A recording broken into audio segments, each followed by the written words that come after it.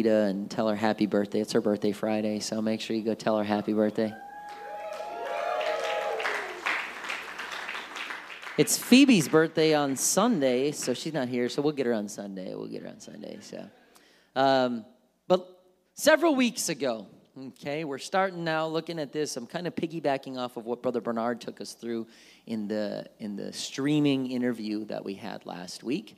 And several weeks ago, Hannah Reeder texted me with a question about speaking in tongues as it pertains to the Holy Spirit in our lives.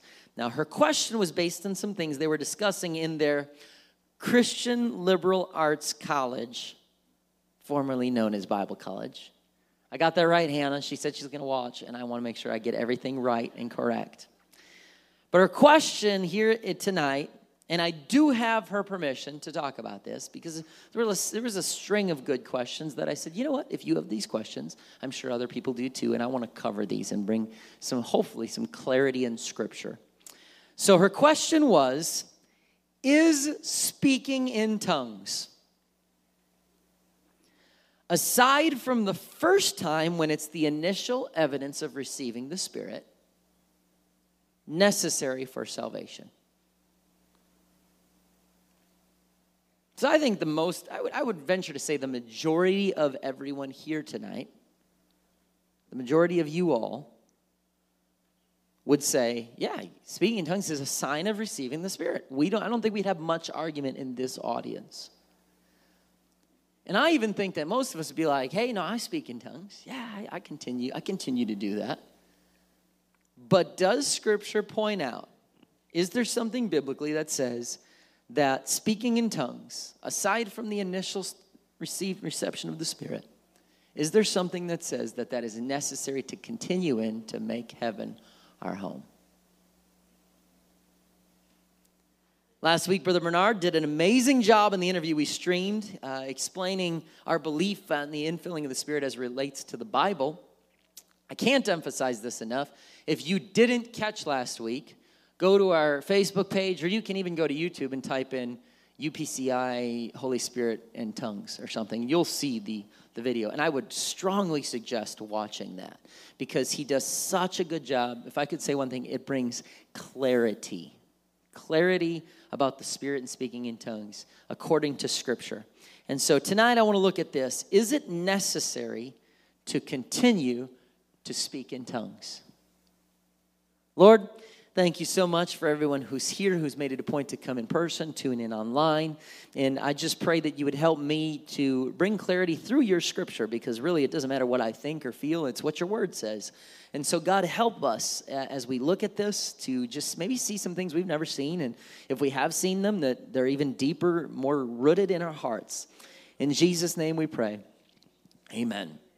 So you're going to hear me say some of the things that Brother Bernard says just because he was actually taught some of my classes at graduate school. So to me, Brother Bernard is probably the most brilliant human being that I've come in contact with personally. But he said, and I agree, the book of Acts is it's not just a book of history. It's not just historical fact and accounts, but it's also a book of theology. Because it wasn't just, he went here, she went here, these are the dates. It is, hey, these are the guys who Jesus Christ handpicked, trained, and then said, go change the world. I'm giving you authority. So we get to see in the Acts of the Apostles, that book, what did they do? Where did they go? What did they teach? How did they live? And so this book shows us exactly what happened. And the book of Acts starts by telling us what those disciples personally experienced after Jesus ascended into heaven. Look at Acts chapter 2, verse 1. It says, when the day of Pentecost was fully come, they were all with one accord in one place. And suddenly there came a sound from heaven as of a rushing mighty wind, and it filled all the house where they were sitting. There appeared unto them cloven tongues, like as a fire, and it sat upon each of them, and they were all, say all, they were all filled with the Holy Ghost. And how did they know they were filled with the Holy Ghost? They began to speak with tongues, with other tongues, as the Spirit gave them the utterance. People get misunderstood sometimes. Oh, I want to speak in tongues because that's me speaking. Well, of course it's you speaking. Do you expect something to come. I think sometimes we don't even know we're filled with the Spirit because we're expecting like an angel to come out of the sky, grab our tongue, and be like, and then like, it didn't happen to me. Listen, it says the Spirit gave who the utterance? Them. They uttered that. They had the vocal cords. They had to step out in faith. And when they worshiped God, felt his power, experienced his presence, they had to put vocal cords and sounds to their voice and speak out the words in faith. You don't have to be in a church service. Every time you speak in tongues, you don't have to have goosebumps, weeping. They don't have to be somebody on the organ, on the drums, and there doesn't have to be a praise band. You don't even have to like the worship song. But sometimes that's what I think we think. And so they received the Spirit. Every one of them, 120 of them, they received the Spirit. And the external sign that they now had the Spirit was that they spoke in tongues. They were now born of the Spirit, just like Jesus prophesied to Nicodemus when he said, except man is born of the water and Spirit, he cannot enter the kingdom of God. If we're believers tonight, if we're Bible believers, then we know we have to have the water and the Spirit to enter in the kingdom of God. It's clear. It's in the Word of God. Where there comes discrepancies and discussion between theologians is what exactly is the water and what exactly is the Spirit. But we know we got to have the water and we got to have the Spirit. Well, the way we find out what the Spirit is we go to the Word and find out, okay, what did they believe the Spirit was? And we find them getting filled with the Holy Ghost with the sign of speaking in other tongues. Now, it's important to understand God always has been into signs with his people. Just off the top of my head, not doing much research, just rainbow after the flood. He says, Noah, I am never going to destroy the earth with the flood again. I know we've been questioning that lately. But he says, I'm going to put a rainbow in the sky, which is so interesting to me because people, if you're not raised with speaking in tongues, or if this is the first you're hearing about it, second, third time, you might be like, man, it seems strange, that's odd. But so much about what is odd is what we were raised with. Imagine if you had never heard of, seen, or knew anything about a rainbow. And I said tonight, hey guys, after the rain, keep your head up because you might see 5 colors randomly coming out of the sky. You'd be like, you are nuts. You are crazy. What did you eat for dinner tonight? Because you wouldn't expect, like that just sounds strange. But has anyone ever seen a rainbow? Has anyone here ever not seen a rainbow? Oh, good. So every one of us have seen a rainbow. So in other words, when I say there's a rainbow in the sky, we don't go, what's that? It's crazy. So if you were raised around a rainbow, that doesn't sound crazy to you. If you're raised and you understand speaking in tongues, that doesn't sound crazy. But if you have never heard of it, you might say, wow, that's crazy, that's nuts, that's strange. But God's ways and his plans don't always make sense to us. So he says, hey, I'm never going to destroy the earth with a flood. And as a matter of fact, that's the covenant. But I'm going to give you a token, a sign of my covenant. There's going to be a rainbow in the sky. He goes on. He says, Abraham, you need to get circumcised. Eventually, it's going to be a spiritual circumcision. It starts as physical. That's my covenant is you're going to be my people, and I'm going to bless them and bless you. And there's a covenant here, but I'm going to give you a sign, a token of the covenant. There's going to be circumcision, and from not just for you, but all generations. Now, that really points more to baptism than the Spirit. But I still want you to see the covenant had a sign. Moses, he says, I'm going to use you to call my people out of Egypt. And guess what? I'm going to give you a sign. We're going to make a covenant, but the sign is you and the people are going to serve me on this very mountain that I'm speaking to you. Isaiah told King Ahaz, he says, ask a sign from God. In Isaiah 28, with stammering lips and another tongue, I will speak to my people. There's a covenant, but I'm telling you to ask me a sign. He says, I'm going to dwell among the wings of the cherubims. I'm going to be with my people. And guess what? You're always going to know when I'm in that place. Because when you look up in the daytime, there's going to be a cloud. At night, there's going to be a pillar of fire. And you're going to see a visible sign that I am doing what I said in my covenant. Hey, hey, I'm going to give you a Savior. And guess what? I'm going to give you a sign so you know what to look for. A virgin is going to, you thought the rainbow was strange. A virgin's going to conceive and bring forth. We might know some people that tried that excuse, but it's not really true.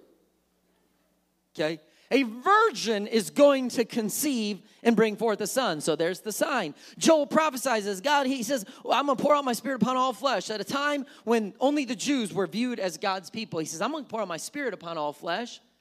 Your young men will see visions and dream dreams. They're going to prophesy. He starts telling all this stuff, right? Well, God was not only into signs as a part of his covenant, but he also spoke of how the terms of his covenant, the token of his covenant, was meant to be eternal or ongoing.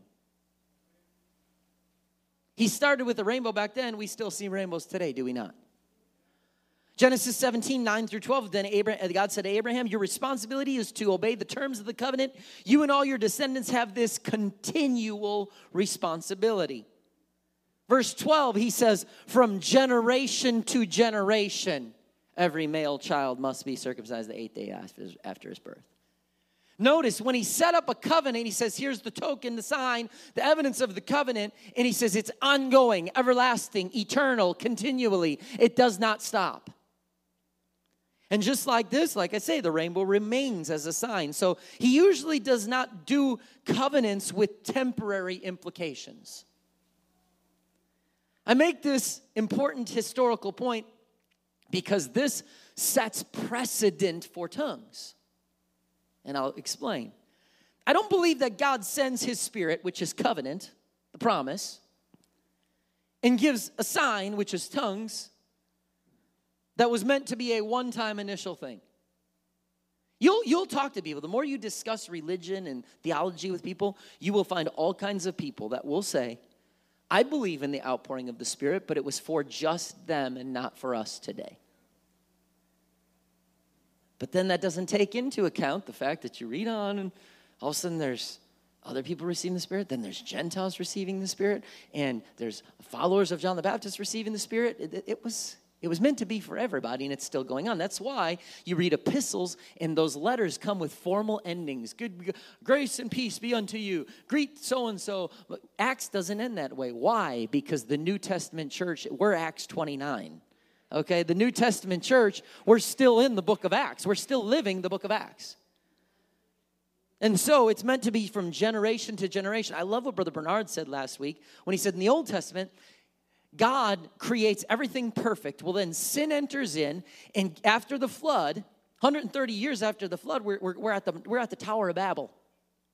God had said to Noah and his kids, he said, multiply and replenish the earth. They get off the ark, and they settle down in one place, and all of a sudden you go to Genesis 11, and they're saying, hey, I got an idea, guys. Let's build a tower to heaven so we can be like the gods and be up there. All that's in the earth is lust of the flesh, lust of the eyes, pride of life. And so here they are, and so God says, he comes down, and he says, he confounds their language. The whole earth was of one language, one speech, Genesis 11:1 tells us. And now all of a sudden, somebody's going, could you hand me that hammer? And the next person's like, ¿Qué? No comprendo. Check it out. Genesis 11. You have the beginning of languages entered there, and it enters in that point. Up to that point, the whole earth was of one language, one speech. But they're trying to build their way to heaven, and God confounds their language, so what was once a unifying element of humanity has now brought disunity. But God says, I have a plan. One day, I'm going to pour out my spirit upon all flesh. At a time where only the Jews were God's people, he says, I'm going to pour out my spirit upon all flesh.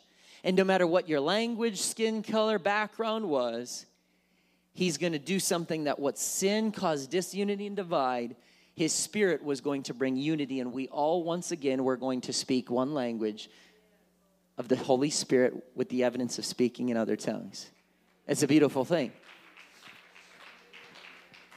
So in Acts 2, the apostles and many other people are speaking in tongues in Jerusalem for the first time ever. A crowd gathers around them, and some are very curious of what's going on. These guys aren't educated. How are they speaking these languages? Some are just making fun. They're drunk, which is the most hilarious thing in the world, because have you ever been drunk yourself or been around a drunk person?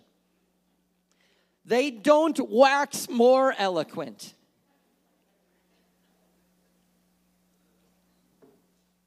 Those words tend to get less eloquent.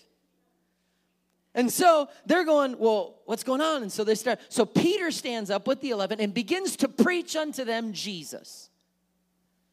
Notice, we Pentecostals, Apostolics, we love the outpouring of the Spirit so much that we think that Acts 2 is just about getting filled with the Holy Ghost. Acts 2 is about Jesus. He preaches Jesus the whole time. And all of a sudden, you get to verse 37 and says, they were pricked in their heart, that conviction enters, and they're going, we put to death the Messiah, our Savior. They said, Peter, what are we supposed to do? And so if somebody, this is a great time where a lot of religions, denominations believe just believe on the Lord and you're saved. So wouldn't Peter at this moment have said, hey, just tell Jesus you believe and you're good? But he doesn't. Peter says unto them very clear instructions. Man, Peter did what I mean, if somebody would have asked me what to do, I would have preached a whole nother message. Thank God I didn't live back there. There would have been Acts 3 through 19 of just my message that day. Peter says it in one verse. He says, repent, be baptized in the name of Jesus Christ, and you shall receive the gift of the Holy Ghost. I just wish they would have said something about tongues right there. Why would he need to include that when like 30 verses earlier they were speaking in tongues? I mean, if you were writing this story, would you have been like, and they were all filled with the Holy Ghost. And then he said, you need to be filled with the Holy Ghost. And the evidence was speaking in other tongues. I mean, like he just wrote that 30 verses ago. And so, and then he noticed what he says. See, sometimes, because we want it, like Brother Bernard mentioned, we want it to just be like, everything is a Western mindset, like point by point, bullet by bullet. And so everything is just crystal clear statements. Like, so today, for those of you who are reading this, you absolutely have to speak in tongues to receive the Spirit. But that's the way we learn. The majority of the world of that day, and even still yet today, learn by storytelling. That's why Jesus said, I'm going to tell you a parable. We are like, why wouldn't you just stop telling the parables and just give me the point-by-point lecture? Give me bullet points and slides. And that's the way Brother Bernard actually teaches. I love it, and that's the way I like it. But the majority of humanity learns by storytelling. That's what you see in the first century. Jesus teaches that way. And so Luke, if you would have said, Luke, why wouldn't you just tell us clear? If Luke could be here today, he would say, I thought I did tell you clear. He would assume you don't want to hear from me as the writer. I told the story through the people who were there and through the apostles what they said. That's the way I told the story. So just because we say, I just wish he'd speak it with clarity, he did speak it with clarity. That looks different. Anyway, side note. So Luke probably felt like he did do that.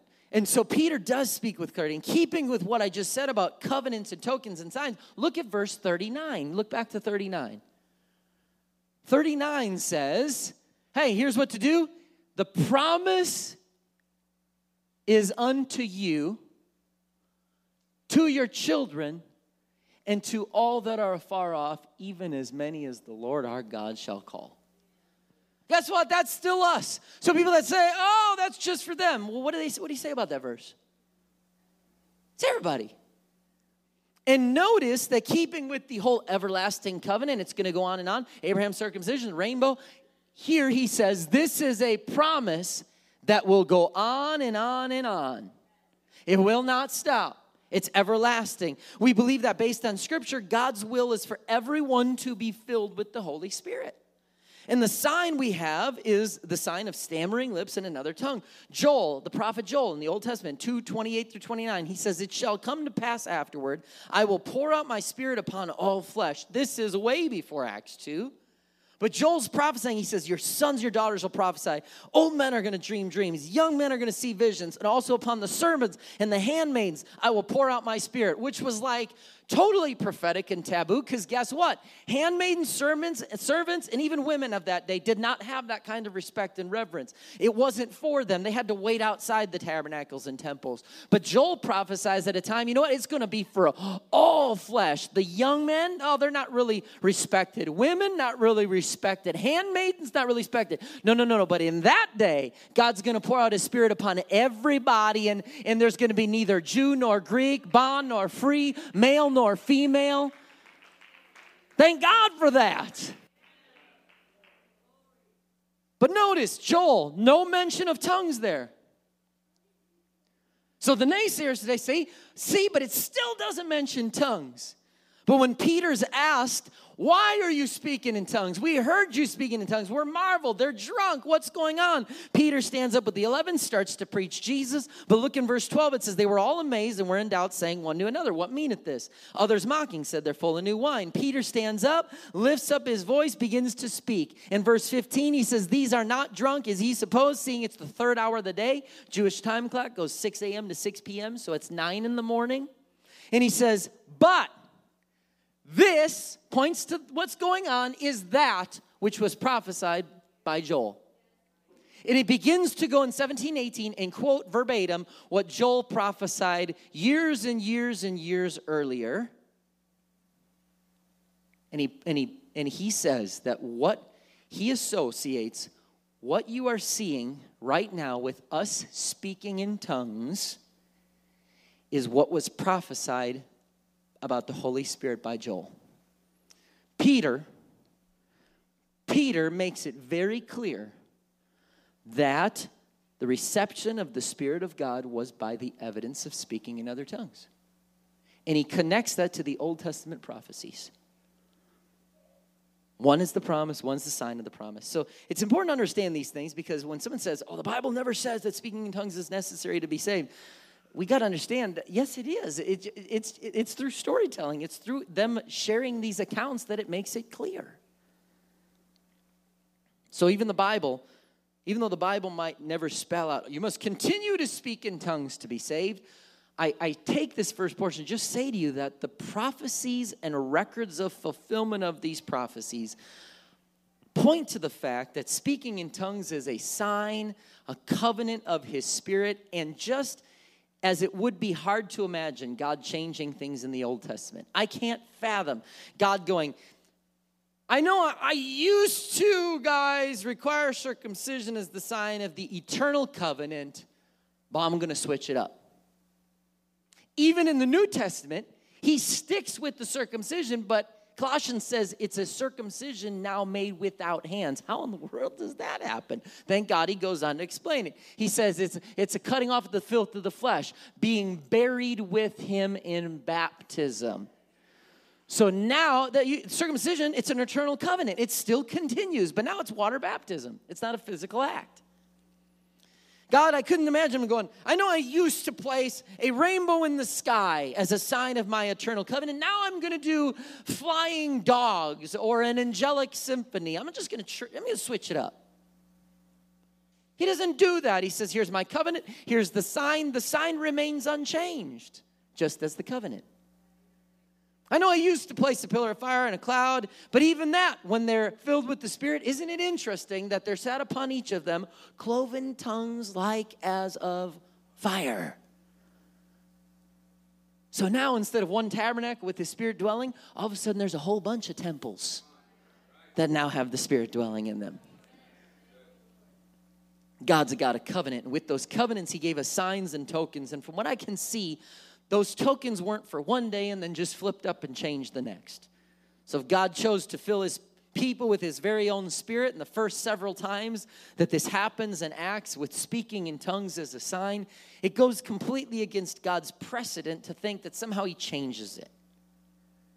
And it goes against the precedent to think that we could continue to live in covenant without one time ever participating in the token of that covenant ever again. If the covenant remains, The token of the covenant, the sign of the covenant remains to say, I've experienced that sign one time and now I'm done. I don't think that that's God's design. But the question at hand, as a Spirit-filled believer, one who has already spoken in tongues and received God's Spirit, can I go from now until Jesus comes without ever speaking in tongues again and make heaven my home? In this church, we believe speaking in tongues is necessary. But what about that question? Does Scripture say we must continue after the initial time? I will tell you, the Bible does not clearly in one sentence state that we must continue to speak in tongues. Now, before some of you get nervous and think about finding a new church, hold tight here. If you're watching online, don't tune out yet. However, there are a number of scriptures that would insinuate it is foolish to not continue speaking in tongues. Let's look at this. When discussing spiritual gifts, Paul says speaking in tongues strengthens us personally. 1 Corinthians 14:14 says, a person who speaks in tongues is strengthened personally, but one who speaks a word of prophecy strengthens the entire church. Now, granted, he's speaking of spiritual gifts, but when I speak in tongues, I'm strengthened. Why would I not want to speak in tongues if it gives me personal strength? Paul then goes on to the church in Corinth, and he says, 1 Corinthians 14:18, I thank God that I speak in tongues more than you all. That does not sound to me that Paul was like, I got the check mark done. I don't have to do it again. I experienced the sign, the token, we're good.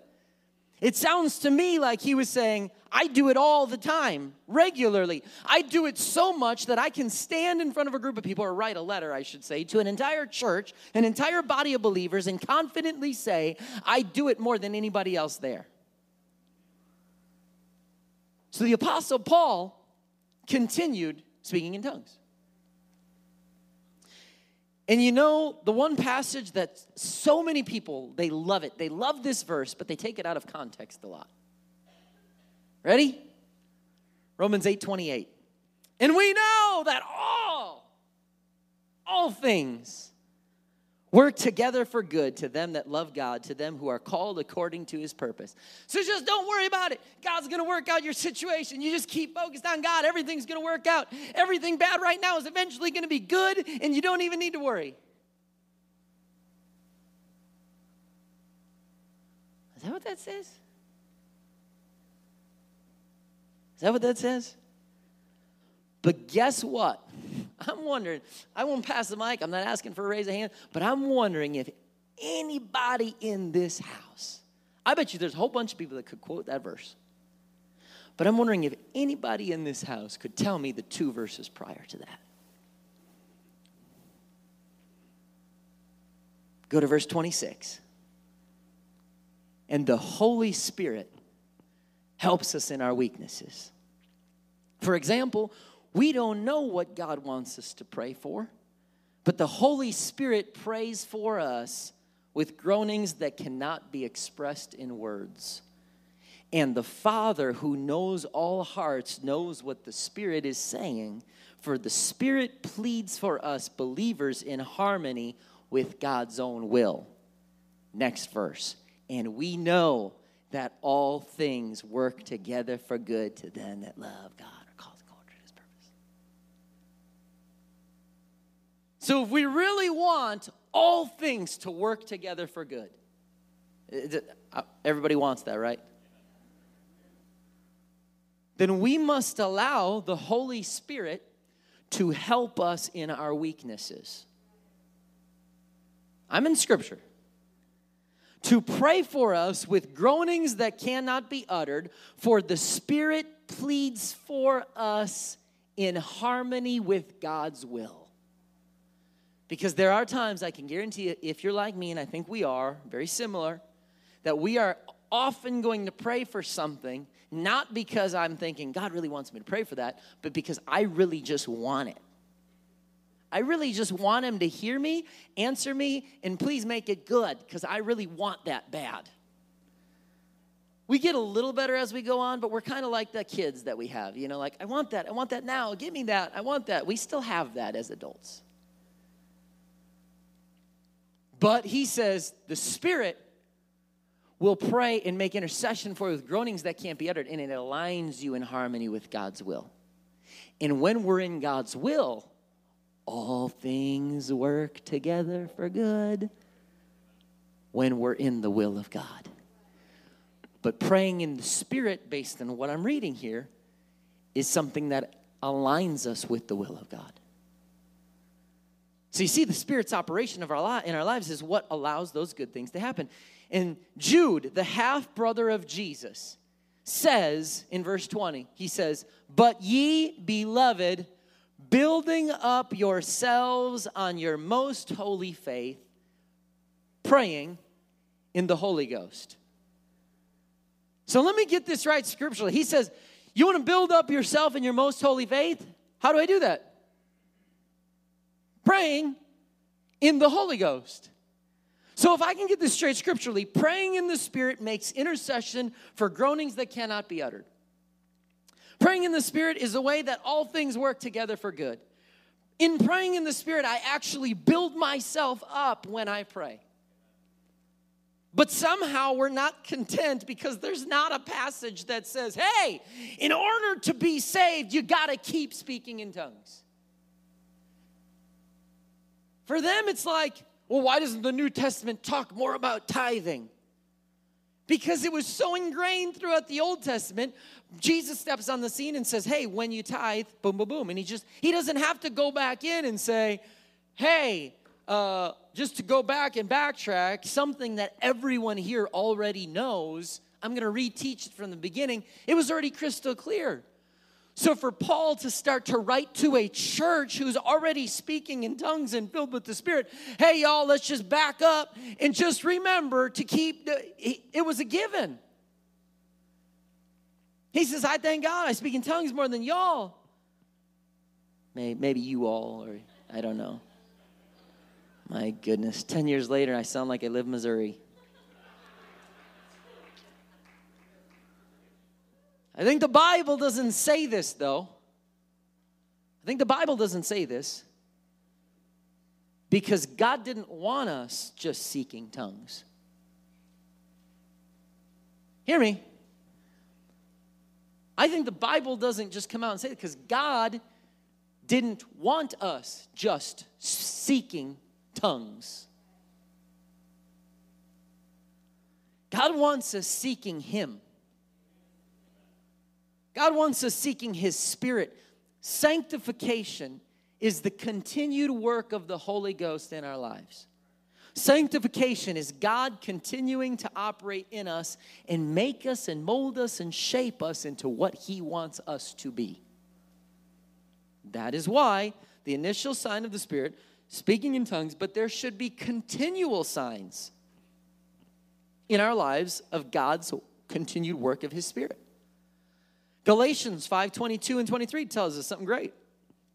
The Holy Spirit produces, see, He doesn't just talk about tongues. The Holy Spirit produces this kind of fruit.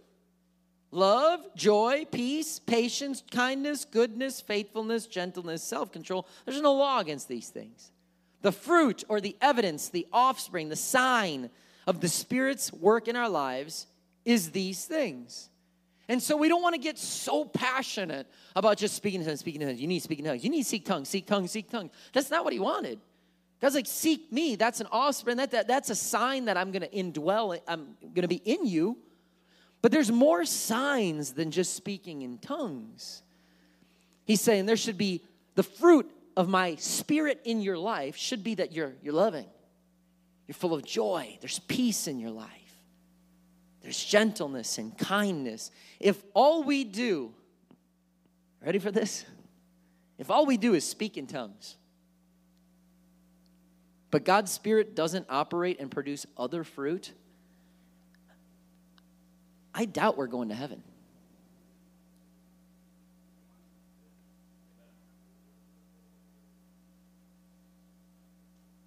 I'm better than those churches. I don't speak in tongues. I speak in tongues. If all we do is just speak in tongues and there's never other operation of God's fruit and sanctification in our lives, I doubt we're going to heaven, to be honest. But on the flip side of that, if all we do is try to be good and just work on these things and don't spend time with God in prayer, and I'm just out doing service ministry, just trying to be good to the community all the time, and I'm not praying the way that Paul described and Peter described and Jude described, where God's able to do his will, the Spirit's going to make intercession for me to sanctify and purify me, building my most holy faith. If I'm not praying, I'm also kind of concerned about my eternal security. Scripture may not explicitly state its demand or necessity, but it certainly encourages us to continue to pray in the Spirit. It's actually pretty clear. But are tongues something we should seek? Or is it seeking the Spirit and tongues are like a bonus? I mean, what's the deal? I believe that as we pray, every day. I'll tell you, I speak in tongues every day. I don't need a full worship chorus, a message. I don't need to be at an altar. My altar, Moses is standing on holy ground on the side of a mountain. Why? Because wherever the presence of God is makes that place holy ground. So guess what? If God's with me at my house, living room, in the car, that place can be holy ground where I can begin to worship him. And when I worship him, God is drawn to the praise of his people. I can begin to feel God's presence and power at any point, and I can begin to speak as the Spirit gives me the utterance. I'm not pursuing tongues. That's just my method of prayer. Like Paul said, we should pray in both a known and an unknown tongue. Look at 1 Corinthians 14:14. For if I pray in tongues, my spirit is praying. But I don't understand what I'm saying. You're never going to get the Holy Ghost speaking your known language. Well, then what should I do? Well, he says, I'll pray in the Spirit, and I'll also pray in words I understand. I will sing in the Spirit, and I'll sing in words I understand. I'm going to pray both ways, and that I follow that to the T. So you join me for my morning prayer tomorrow. You're going to hear me speaking in English, speaking in Heavenese.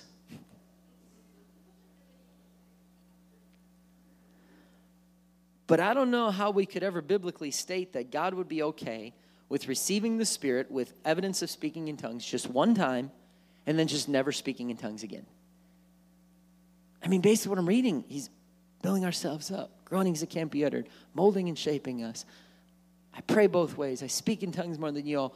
There's so much clarity in the Word of God that this is the will of God for our lives. Now, once I receive the Spirit, I aim to walk in the Spirit. I believe that praying in the Spirit is part of the sanctification process. I will say this. Here's where people will argue with you.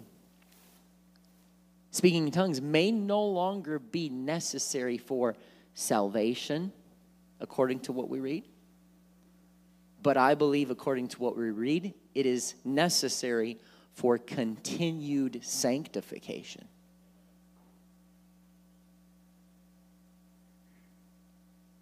Which then raises the question, can I make heaven my home if my sanctification process stops?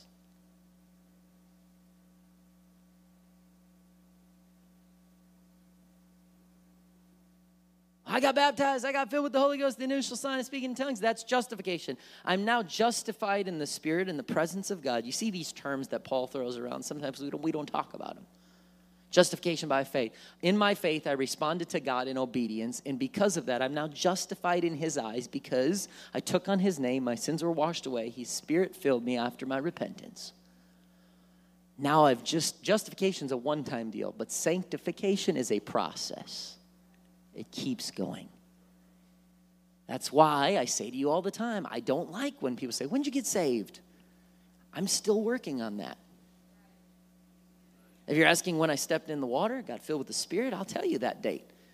But as far as when did I get saved, that's going to happen when I stand before Jesus and hear these words, well done, thou good and faithful servant.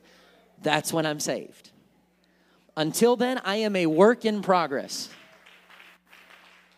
because I'm being sanctified. And one of the ways God chose to sanctify and mold and shape me is giving me this sign that is His Spirit is dwelling in me, and He's using that as I pray to mold me, knock off the rough edges, make me who He wants me to be, and use that to make intercessions for groanings that cannot be uttered. It might not even be for me.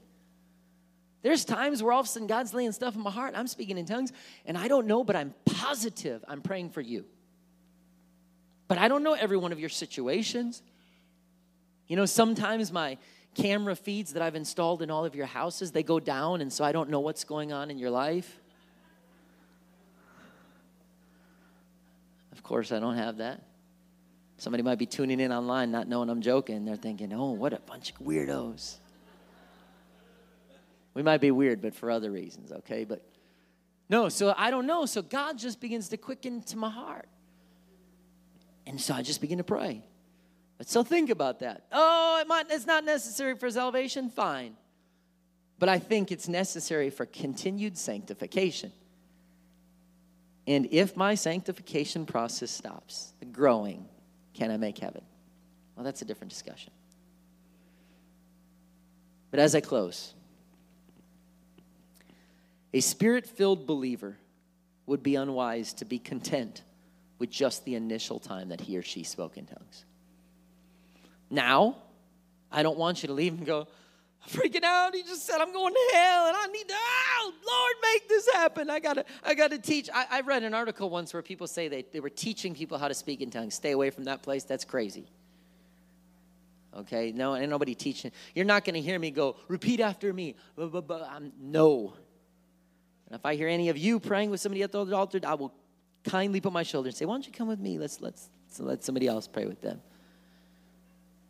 Our goal is not tongues. I don't want you to leave all of a sudden stressed. Because you know what happens? You know, this happens to people on the initial outpouring of the Spirit, but it also happens to seasoned believers. You know what happens a lot? Is people will walk up, and the only thing on their mind is, I got to speak in tongues. I got to speak in tongues. I got to speak in tongues, because if I don't speak in tongues, what if something's wrong with me? And they might look at me like I'm an outcast and like I failed and I need to do what they're doing. And like, it gets so, if I could make it so carnal, it's like playing a sport, right? If I'm on the free throw line, the minute I start going, oh God, I hope I don't miss this shot.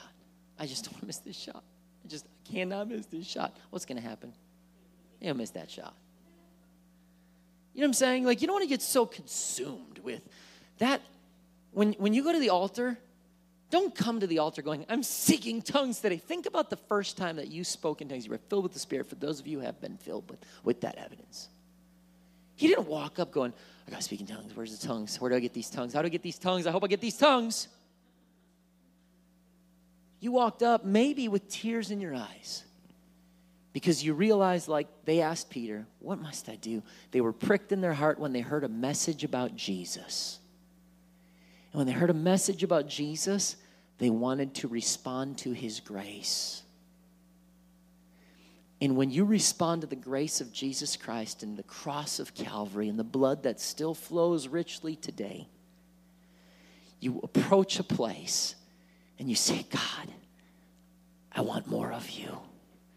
If what he's saying is true about your Spirit, I want that. I want to be filled with your Spirit, God. I'm not seeking the sign. I'm seeking you. I want to be in that covenant with you. And whatever sign it is you want to give me, that's what I desire. And so I just want to approach right now because I want to be in your presence and I want to respond in obedience to you, God. And my heart is wide open for you to do whatever you desire to do. That, my friend, you're going to find that road leads to the Spirit. Don't seek the tongues. Don't seek the signs. Seek the covenant. Seek the relationship. Seek God. Just look at it. When we got the Holy Ghost, it was a byproduct of our desire for God and a willingness to respond. And so tonight I invite you to stand to your feet. And I think that the presence and power of God is here right now. And so I'm going to invite you to find a place at an altar. And find a place at an altar and do what? To respond to God.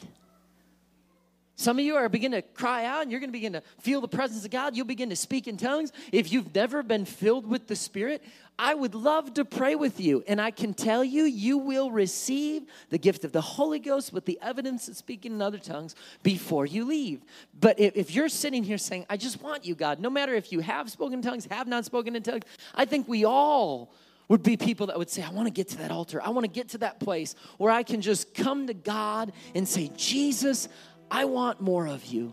I want more of your presence. That was the natural. That's why when you look in Acts chapter 8, Philip runs out to the middle of the wilderness and begins to preach to this eunuch.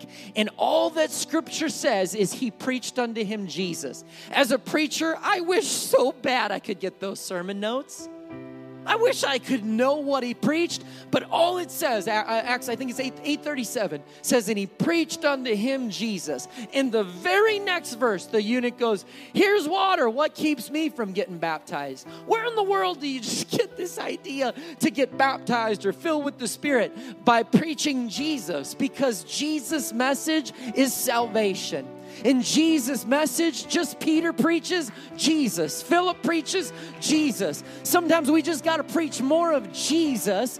And when someone wants more of Jesus, tongues and the Spirit, that's a byproduct of our hunger and desire to be closer to Jesus Christ, who died on the cross, shed his blood, and has desired to enter into a deeper covenant relationship with people who could be his bride by taking on his name in the waters of baptism and allowing him to fill us with his Spirit. So I invite you tonight, if you want more of Jesus, to just begin to come up to this altar, to bow a knee, raise a hand, whatever it is that you do that you feel comfortable. But don't leave without just responding to him tonight with just saying, God, and if you got the Spirit, I don't think I'd want to leave without saying, Jesus, I just want to tell you thank you. I want to tell you thank you for filling me with your Spirit, God. Thank you, Lord God, that you gave me a sign. Thank you that you put your Spirit and gave me evidence and a sign that it's there, God. I just am so grateful for that. Lord, and as I pray and speak in tongues, please do what you said you would in the Word. Build me up, God. Lord, make intercession for groanings that cannot be uttered. Lord, so then all things could work together for good. Because of your Spirit's operation in my life, Jesus. Oh, God, we thank you tonight.